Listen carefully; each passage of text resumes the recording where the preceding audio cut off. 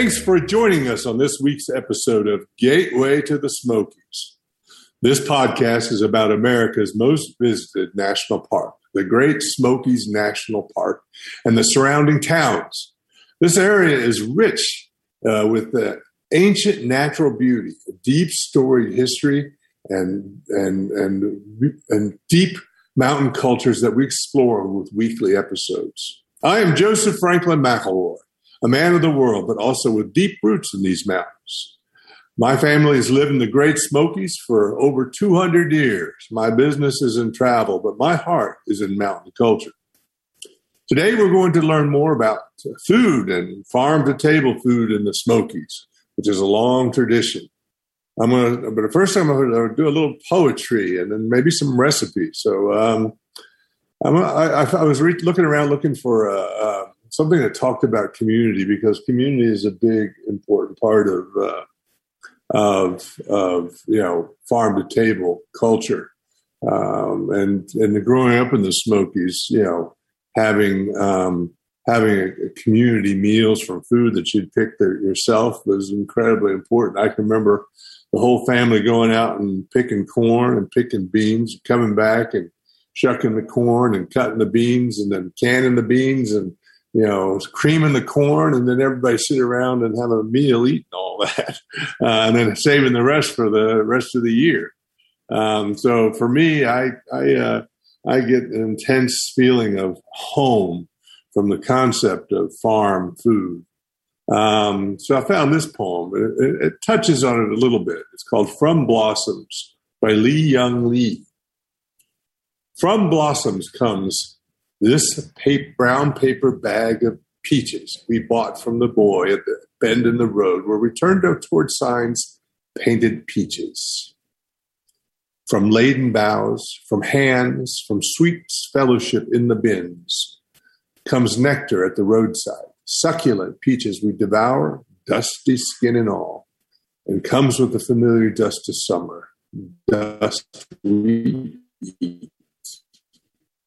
Oh, to take what we love inside, to carry within us an orchard, to eat not only the skin, but the shade, not only the sugar, but the days, to hold the fruit in our hands, adore it, and then bite into the round jubilance of peach. There are days we live as if death were nowhere in the background, from joy to joy to joy, from wing to wing, from blossom to impossible blossom, to sweet, impossible blossom. That concept of taking the orchard inside of you and just feeling it, I think really, when you've been in the mountains long enough and experienced, getting food from the farm and it's part of your culture, you have that sense of an orchard being inside of you.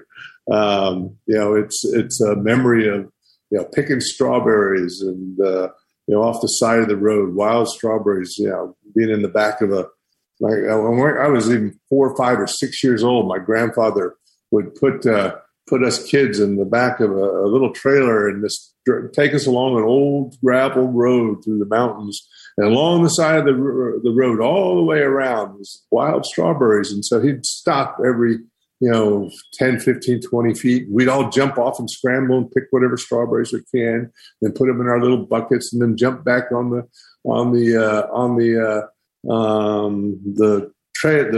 trailer and go a few more feet. And of course, the dust would be shifted up, and you'd get a little dust in what you picked, but you still ate it. You still ate it, and it was sweet, and it was just tasted great, even though there was a little dust and maybe even a little dirt, and sometimes there was even a little bit of bugs in there. But we were 6 years old, 5 years old. We didn't care. We just loved that taste. So it's a wonderful experience. I was going to tell you about some of the favorite traditions of food in the mountains that I remember, and some that I didn't even know about. All right, there's a tradition of lettuce and onion salads, and you might think that is sort of a scary name. All right, it's like lettuce and onions, right? But it's a delicious dish. It's a really refreshing starter. and it's something light for a warm day. But you also add in some dry salt cured pork and give me some meaty flavor, and then you can have cornbread croutons, which are just really wonderful. So it's a Smoky Mountain tradition, and you don't want to miss that. I think that there's you can search lettuce and onions and find a salad and find a good recipe online. They're pretty good. Another iconic vegetable dish that's all over the South, but is really important in the mountains, is collard greens. And a lot of people in the mountains swear by doing collard greens and black-eyed peas on New Year's. But it's also just a big staple of every family reunion and every holiday get together that we'd have. You'd want to eat these dishes. So collard greens, you don't want to overcook, but it was very important to have as part of the culture of being in the mountains. Another is beef stew, and I have a little bit of a conflict with beef stew because it was also a Yankee tradition, which my grandmother on my mother's side was a Yankee, so she was also big into beef stew.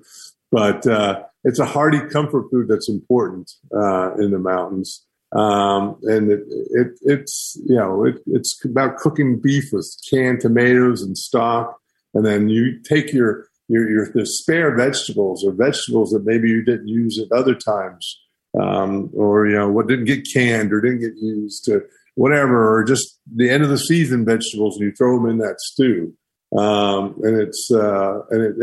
you cook it for a while. It's really part of a lot of Smoky Mountain meals. There's a version of it that's not beef stew, and it's I think people call it Brunswick stew. It's a game stew, where it's a similar recipe. You go and you get, at the game season, people bring a lot of their game meats. They go in the freezer and pull anything they didn't eat. Maybe it's the new season coming up, and you'll throw in rabbit and venison and all sorts of stuff. Cook it for a while, and then you throw some vegetables. And these kind of long simmering stews are a real part of a Smoky Mountain cultural tradition. And another thing is beans and cornbread. Every day that I went to Rock Hill Elementary School, I would go in and have beans and cornbread for breakfast. Or sometimes I'd have cornbread and milk. But I loved beans and cornbread and milk. And those are sort of staples of breakfast. And then, to make it lunch, you'd add in some onions, some green onions, and sometimes just sweet onions. And it just fills a real spot. It's a hearty meal. And it was for generations. That's what people eat.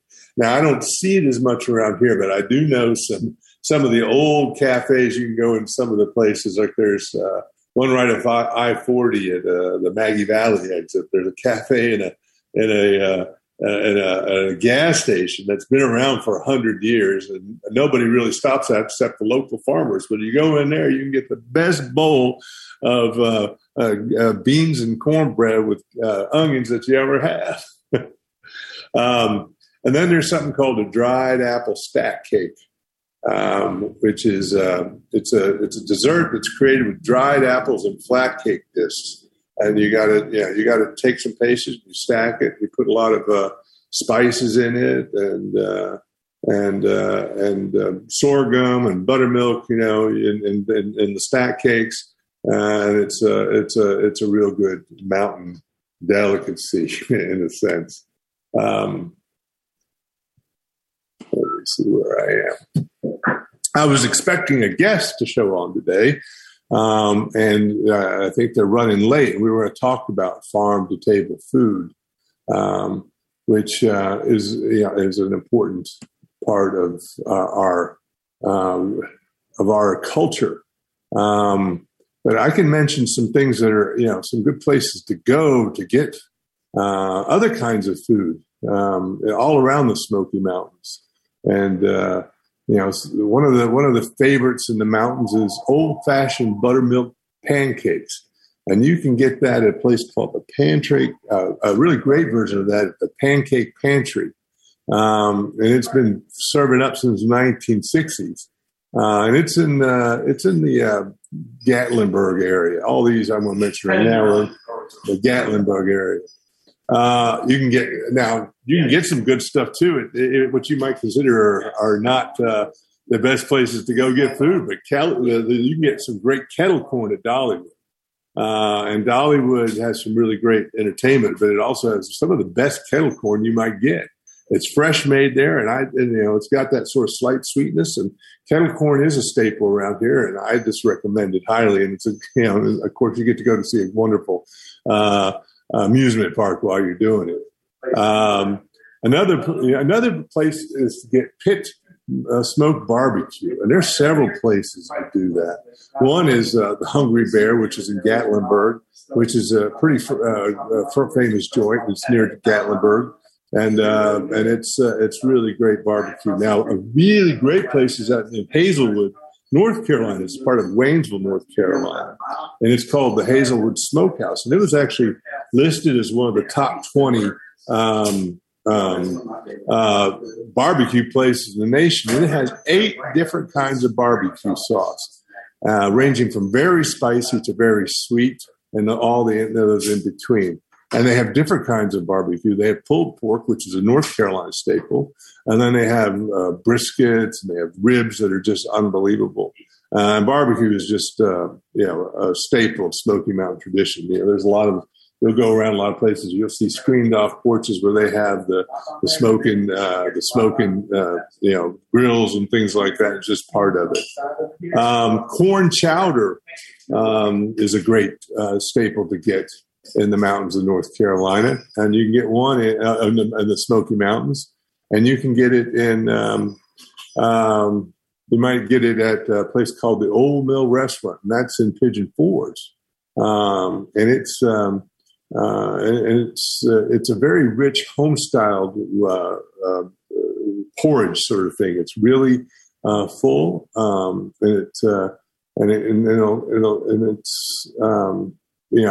good to accompany things like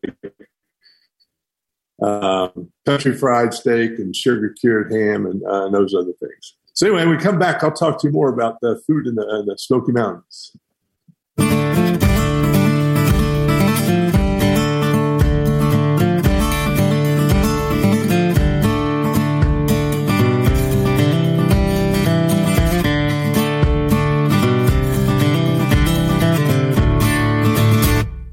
Howdy, this is Joseph Franklin McElroy back for the Gateway to the Smokies podcast.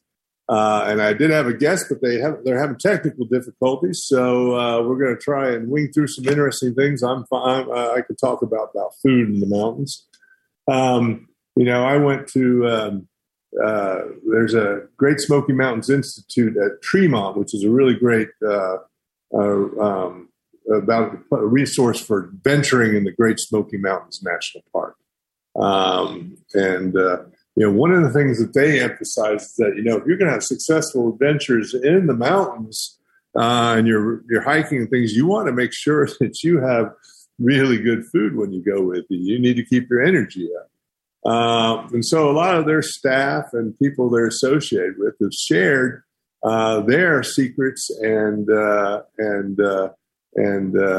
suggestions for favorite foods and snacks when you're doing anything from hiking the backcountry to you just doing a family picnic. So I'm going to mention some of these because some of these are pretty good. Emily Stein, who's a youth programs coordinator, recommends that she loves the food, the trail food that is fun to create, right? And that's new and tasty. So she's recommending fried Parmesan grit cakes. Grit cakes are, and cheese grit cakes are always a good standard in the mountains. And so, you can basically fry up some grit and put some cheese on it and some dried tomatoes, and then you can carry and cook it. And there's, and then another one is, the good old, good old raisins and peanuts is always good. And throw in some chocolate chips. So you can eat that for breakfast, lunch, and dinner. So that's that's some secrets to take you.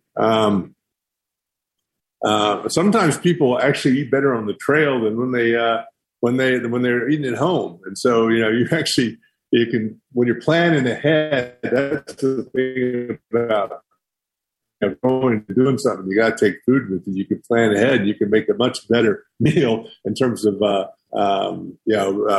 you're going to take. And so Aaron Cantor, the manager of the Science of Literary Research, recommends making marinated tempeh sandwiches with sauteed kale and cashew cheese. And then, takes a Tupperware with some kettle chips and throw in some mandarin oranges or an apple. And, of course, always bring lots of water. That's a different one. That probably wasn't a traditional mountain recipe, but it's probably a current one for people adventuring and living here now. There's when you're hiking, you can get a sweet tooth. You can also, because you're exercising, you can take advantage of things you wouldn't normally eat. Like, I don't eat candy bars, so one of the things I would always take I would think about taking is a Snicker bar, because it's got peanuts, it's got caramel, it's got protein in it, and it's a good thing when you're at, like, the culminating moment, when you reach that peak. Having something that rewards you, and it's a little bit off your normal path, and it's like you haven't had in a long time, can be pretty enjoyable. There's a sugary snack that Luke Schutzman, who's the teacher naturalist, recommends. It's called Chewy Sprees. Now, I don't know what is a Chewy Spree, so you guys will have to go figure that one out. But I'm assuming it's some sort of commercial product that you can buy, and it's a very sugary snack.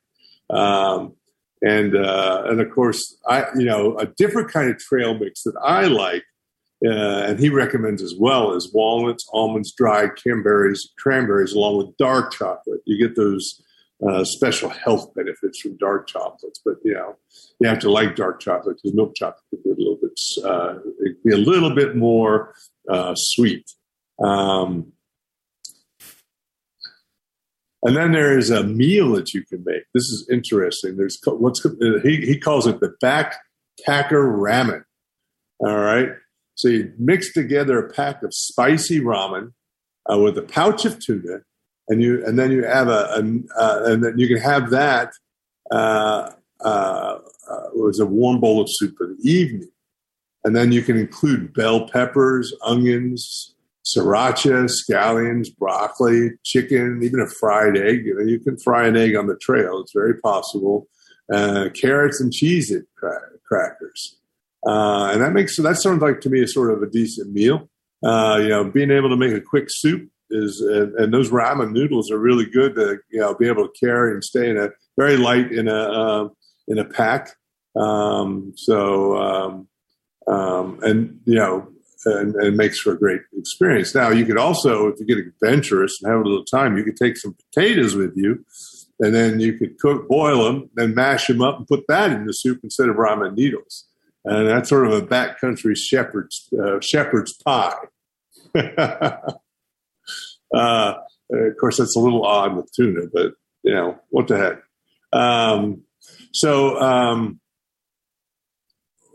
Jeremy Lloyd, manager of field programs and collegiate studies, recommends Earl Grey tea and Welsh cakes. That's an interesting combination, right? But you know what? Tea, it would be a great thing.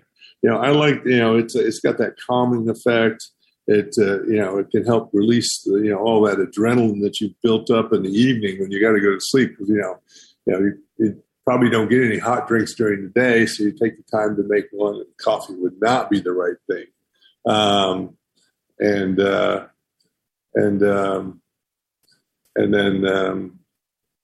that I think is.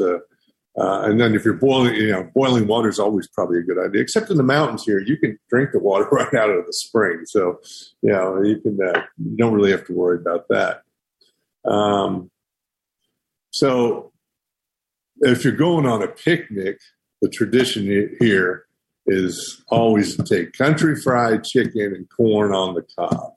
So if you're taking the family out on a day, then, that's what you got to do. You got to do that. Of course, I might mix in a little biscuits in that too. So for fried chicken, corn on the cob, and a biscuit. Sounds like I just went to KFC, didn't it?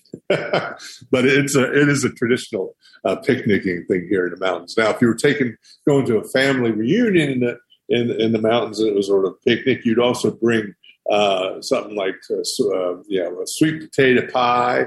You might bring some red velvet cake. You might bring some baked beans. Of course, you bring that collard greens. So it depends upon the extent of your picnic. But fried chicken is a staple of all those kind of events. Now, Joey Terlizzi, a teacher naturalist, recommends bringing a block of cheese. You don't even need a knife or anything. You just eat it right off the block. I imagine some people look at you a little bit weird as you're walking a big block of cheese down the wall, if you meet some other hikers. But you know what? Sometimes when I go home and I see that block of cheese, even when I'm up in New York City, I'll grab it and just take a big bite out of it because I'm hungry. And then I'll slice it off and put it back in the refrigerator so my wife don't see it. If you're listening, don't worry about it, honey. I'll not do it anymore.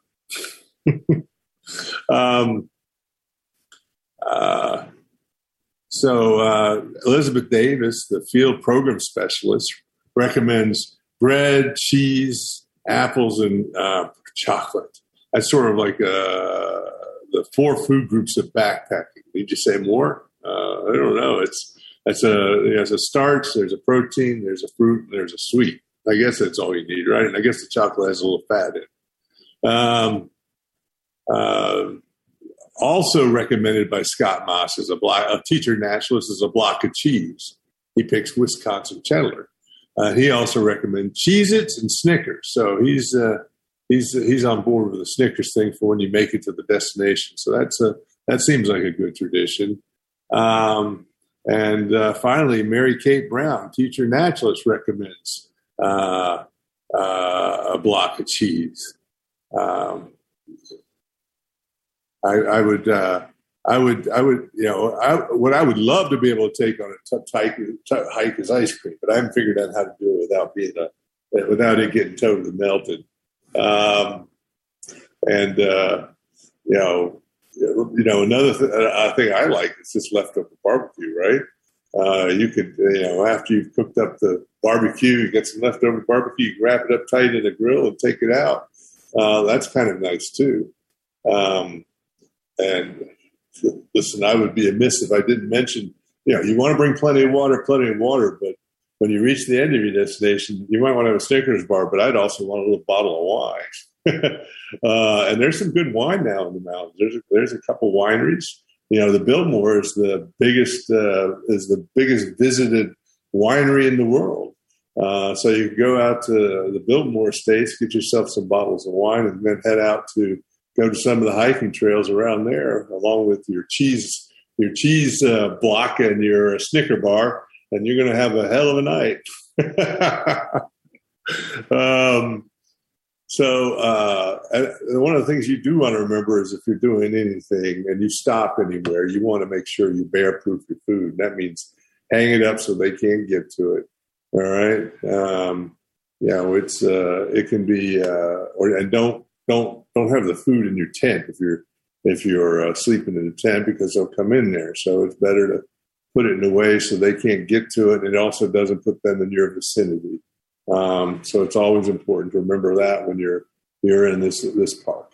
So when we come back, we'll see if we got our guests back here or if we can talk about other things happening here in the mountains.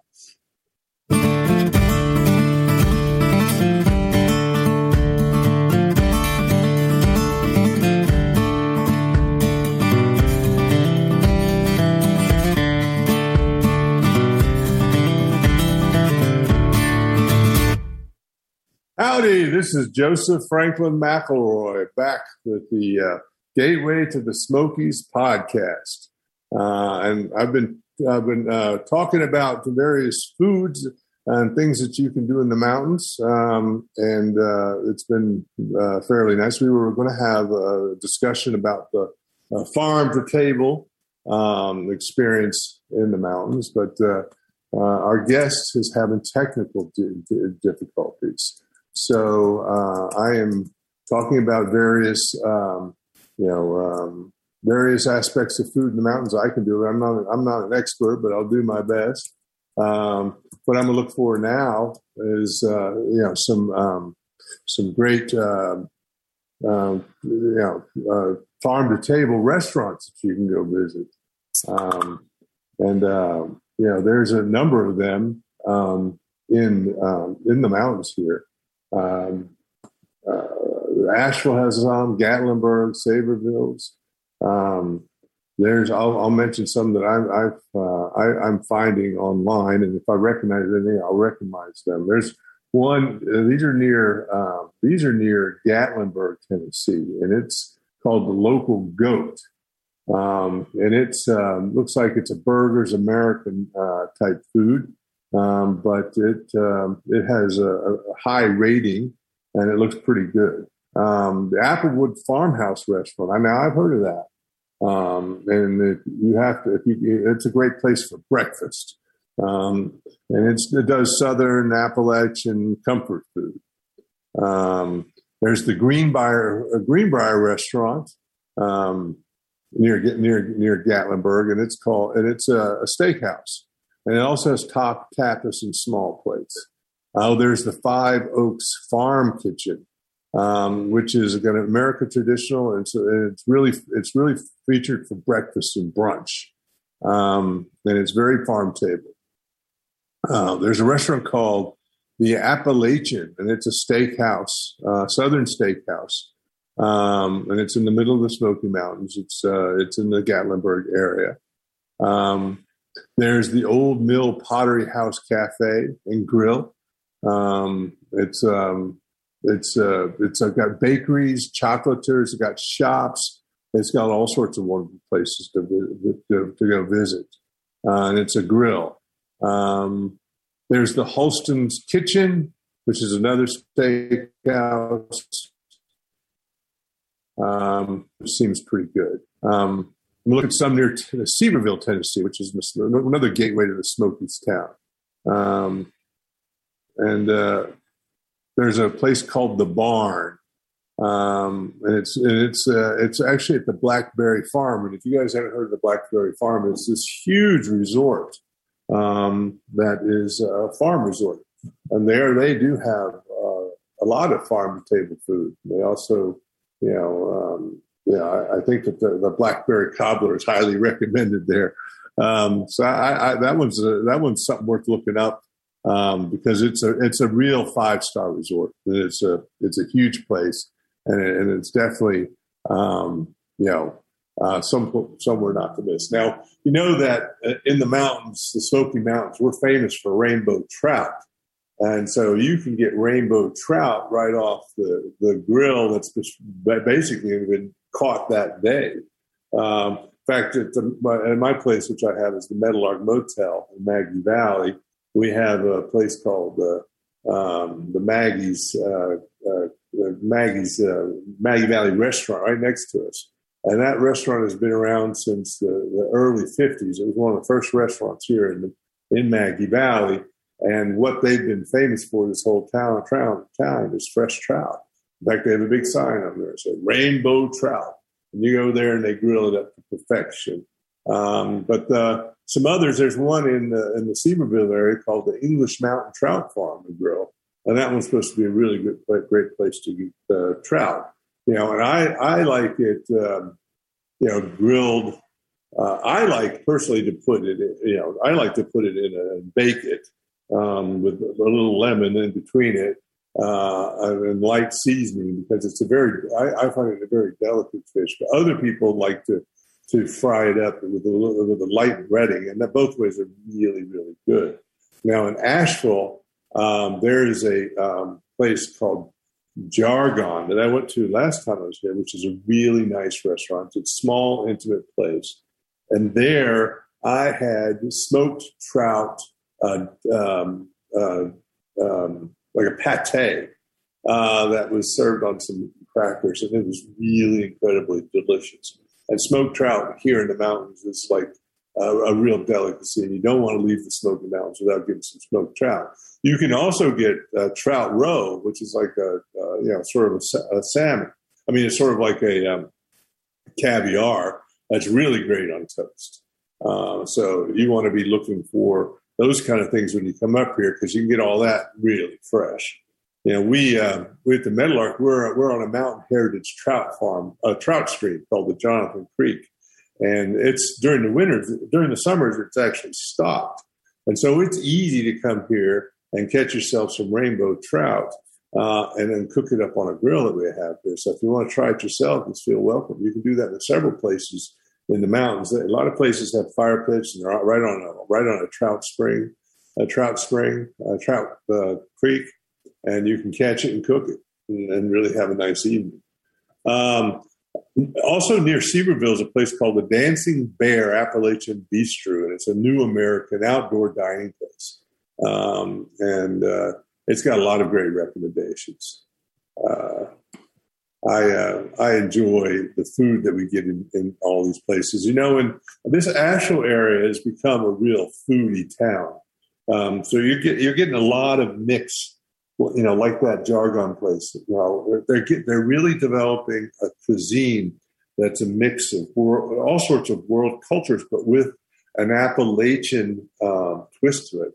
With an Appalachian base to it. So it takes Appalachian traditional dishes and adds in a lot of different kinds of world touches to it. Those kind of collaborations and fusions are tremendous in my book. That's when I travel around the world, I look for fusion. I remember when I was in Japan, I went to a Japanese restaurant that fused Japanese traditional sushi type cooking with French cooking. And I can't describe it, but it was incredibly creamy and incredibly fishy, and it was really good. So those are some recommendations in terms of the Sevierville area. I was going to look and see if I can tell you some farm-to-table restaurants in Asheville, because I think that is where it's going really to another level in Asheville. Asheville now has like 38 breweries, distilleries, wineries, and it's become it's probably as good as you can get anywhere on the East Coast. In a lot of ways, anywhere you can go. There's a great place called Pisana, which is a contemporary farm to table in the heart of downtown's Asheville's historic Park Squares, and it serves local, seasonal, and sustainable cuisine, and it's also 100% gluten free.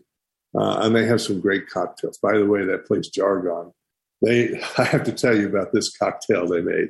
They made it something that was similar to an old fashioned. I don't remember the name of it, but what was cool is they actually made the ice was a giant round ball that was hollow with a hole, and they put the ice in the glass, and they poured all the mix into that hollow ice ball, right? And then they brought it up to you and put it on your thing, and then they took out a spoon and they cracked it, boom, and the ice ball shattered, and then you got to drink the drink. So it was a very dramatic presentation of a drink, and I could tell you it was really a fabulous drink. I guess I'm really selling this Jargon place, but you really got to go to it. Another great restaurant is called the Blackbird in Nashville, and it's cooking grounded in the traditions and ingredients of the Carolinas, with the modern Southern seasonal farm-to-table menus. and it has fresh catches, so it's got a lot of seafood from all over the Carolinas, and it's got microbrews and nice wines and very inventive cocktails. The one that claims to be the original farm-to-table restaurant is the Marketplace, and it's a downtown fixture since the 70s. And it offers a seasonally driven menu featuring organic ingredients from area farms and artisan producers. And it has extensive wine lists, craft beer, and cocktails. There's a French bistro called Issa's French Bistro, and it's an executive chef, Peter Crockett, and he brings a real culinary finesse to the table. And it's seasonally inspired French cuisine with a local twist, like I said, a fusion. Which is, I think really great. And it's what's happening a lot around the Smoky Mountains now is that people are mixing a little bit of world culture into the traditional. And so we're not losing our traditional culture. It's just getting new, different flavors. In fact, I'm thinking about bringing fried shrimp to the Meadowlark Motel, but it's going to have a Trinidadian twist to it. And multiple sauces that come from different mountain cultures of the world.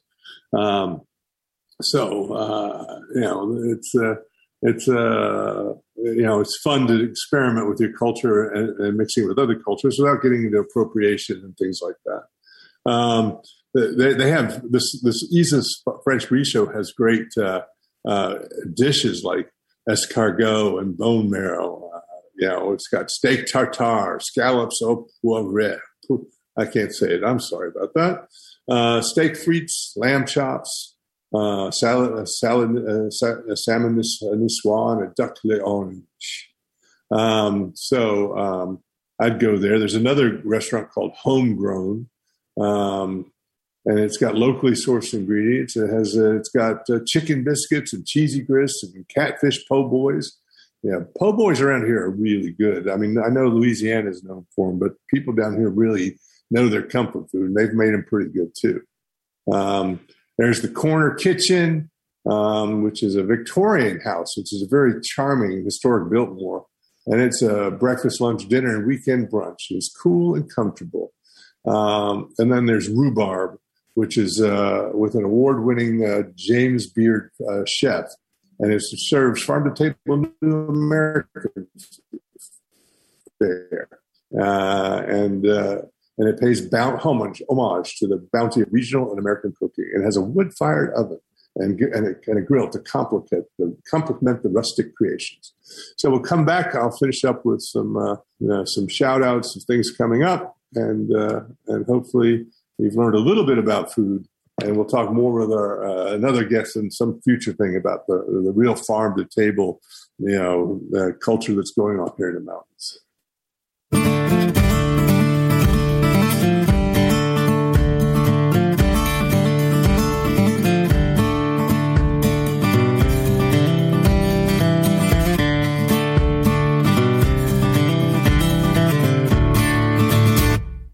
Howdy, this is Joseph Franklin McElroy, host of the Gateway to the Smokies podcast.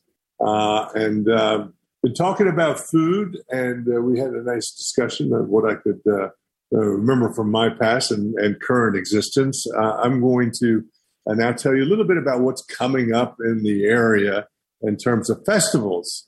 And I'm going to focus on the Maggie Valley, Waynesville area, where I'm particularly familiar. But there, the mountains, the Smoky Mountains, and all the towns all around the Smoky Mountains and all of Western North Carolina, basically Eastern Tennessee, celebrate their culture and their culture, Cherokee culture, indigenous cultures, African culture, Scottish culture, German culture. There's many cultures that have mingled together here in the mountains to create all sorts of festivals. There's the Highland Games out in the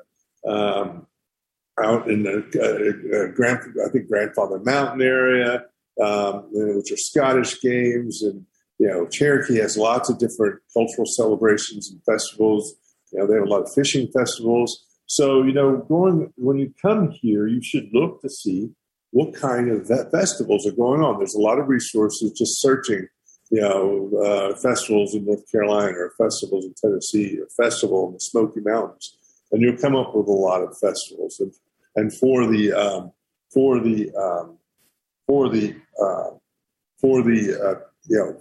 I consider it almost a prerequisite if you're to come here to go to at least one festival. And there's all sorts of music festivals and arts festivals, and then there's a road culture has been an important part of the Smoky Mountains since its beginnings. Really, it's one of the largest parks. It's the most visited national park. It's within, range of a large amount of population. It's like 8 to 12 million people. You can consider you got Nashville and Asheville and Atlanta.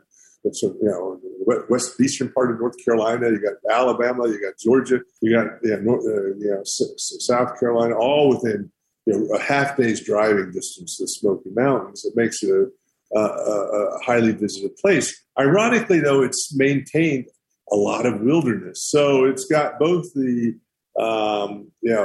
excitement of a tourism area, but then you can lose yourself into the wilderness and peacefulness. So I want to mention, and so road culture, people coming and going from the mountains and then utilizing their vehicles to explore it is a very important part, because we have a lot of wonderful winding roads and back roads and gravel roads, and some you don't even know about. I just discovered one that they were telling me about, and I don't remember the name of it right now, but it starts near Maggie Valley at the end of Balsam Road, and it's a road it's like a 28-mile road, but it takes like 2 hours to go to it, and you end up in Cherokee. And it's a winding road, and they showed me pictures, and it's beautiful. And it's essentially one way on a gravel road, but you drive it. People take their Jeeps, their cars, and things on this. And this happens in a lot of places. And so, road culture is important. That's why there's so many, vintage and chic motels in the mountains, motel resorts, which the Meadowlark is a motel resort, because people, driving, want to stop, stay the night and then move on to experience something else, and that's still part of it. So I'm going to mention some of the road events coming up. We have on June 11th and 12th at the Maggie Valley Festival Grounds. And you can go to MaggieValleyFestivalGrounds.com to find out about this.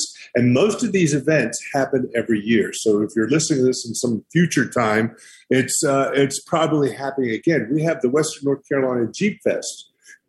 Groups of Jeeps traveling around has become very popular, and they have a whole culture of Jeeps. And I saw some of the stores recently. They got Jeep little sections where people can buy Jeep T-shirts and Jeep hats, and it's a real sort of solid community. And so they're going to have a festival benefiting an animal rescue foundation, and there's going to be vendors and lots of usually great food. They're going to have a show and shine competition. They're also going to have some entertainment. They're going to have you're also welcome to bring your pets, things like that. Now, the next weekend, June 17th and 19th, they're going to have the Maggie Valley Swap Meet Camaro and Firebird Show. Now, Swap Meet is where people come and they swap parts, sometimes swap cars. They come, to do some old-fashioned horse trading. So it's got that sort of old, meeting at the crossroads flavor to it, where people come to, do a little horse trade and exchange anything. But again, they'll have things set up to make it enjoyable for the whole family. They usually will do things like celebrate veterans, or have some music. They'll have some places to go, go see arts and crafts or shops, or any number of things. And then you're right in the middle of Maggie Valley, so you can go and walk around. There's wonderful gift shops and souvenir shops and restaurants and things to go experience. So it's easy to walk up and down Maggie Valley. It's like a 2-mile flat sidewalk. You can visit all sorts of things. Now, the weekend after that is June 25th and 27th, and we have Thunder in the Smokies motorcycle rally. It's the oldest and largest motorcycle rally in Maggie Valley, and it's like a 3-day event. And they have tour rides and vendors and bike shows and games and prizes and concerts and fire dances and the latest bikes and products and stuff. And it's an elaborate event. It's worthwhile coming to. And that's a big one. Hey, now July 4th, we're having our fireworks celebration. It'll actually be on July 4th, on the Sunday of July 4th. So come for the weekend and then culminate your weekend with a big fireworks display. And this county actually has like 4 or 5 different fireworks displays. Waynesville will have a big event the night before, so it's a great place to come and celebrate the holidays. And of course, they're going to have they're going to have all sorts of things, balls and hula hoops and games and and other things like that there. We do have an arts and crafts festival in July 10th and 11th here in Maggie Valley. And artists from all over the Southeast come to sell handmade arts and crafts items. I recommend it highly. That weekend, we're also having an event here, on the 9th and 10th. It's a Plot Fest weekend, and Plot Fest is celebrating the state dog of North Carolina, which is one of the first hunting dogs brought to America. It was a bear dog, and then soon after that, we're going to have a wonderful concert and everything else. So you can go to MaggieValleyFestivalGrounds.com to see that, or you can go to Meadowlarkmotel.com to see all sorts of great events that are coming up. Now I want to mention, do the shout outs now. So, when you, I want you to imagine a place evocative of motor courts of the past, yet modern and vibrant with a chic Appalachian feel. A place for adventure and for relaxation. Imagine a place where you can fish in a mountain heritage trout stream, grill the catch on fire, and eat, accompanied by fine wine or craft beers. Imagine a place with old-time music and world cultural sounds. There is no other place like the Meadowlark Motel of Maggie Valley. Your Smoky Mountain adventure starts with where you stay. A sponsor is Smokies Adventure. Now that's plural Smokies, singular adventure, smokiesadventure.com. The emphasis of Smokies Adventure is outdoor recreation, along with providing information on lodging, family entertainment, events, conventions, honeymoons, and more. The goal is to become the leading information portal of the Smoky Mountains. You can find more about this podcast at gatewaytothesmokies.fun or facebook.com/gateway to the Smokies podcast. We're on the talkradio.nyc network, which is a live podcasting station whose mission is empower, inspire, uplift, and educate a worldwide audience. After this show is one about New York and exploring New York. I recommend you listen to it, and it's a worthwhile show. I'll see you next week with another great guest on Gateway to the Smokies podcast.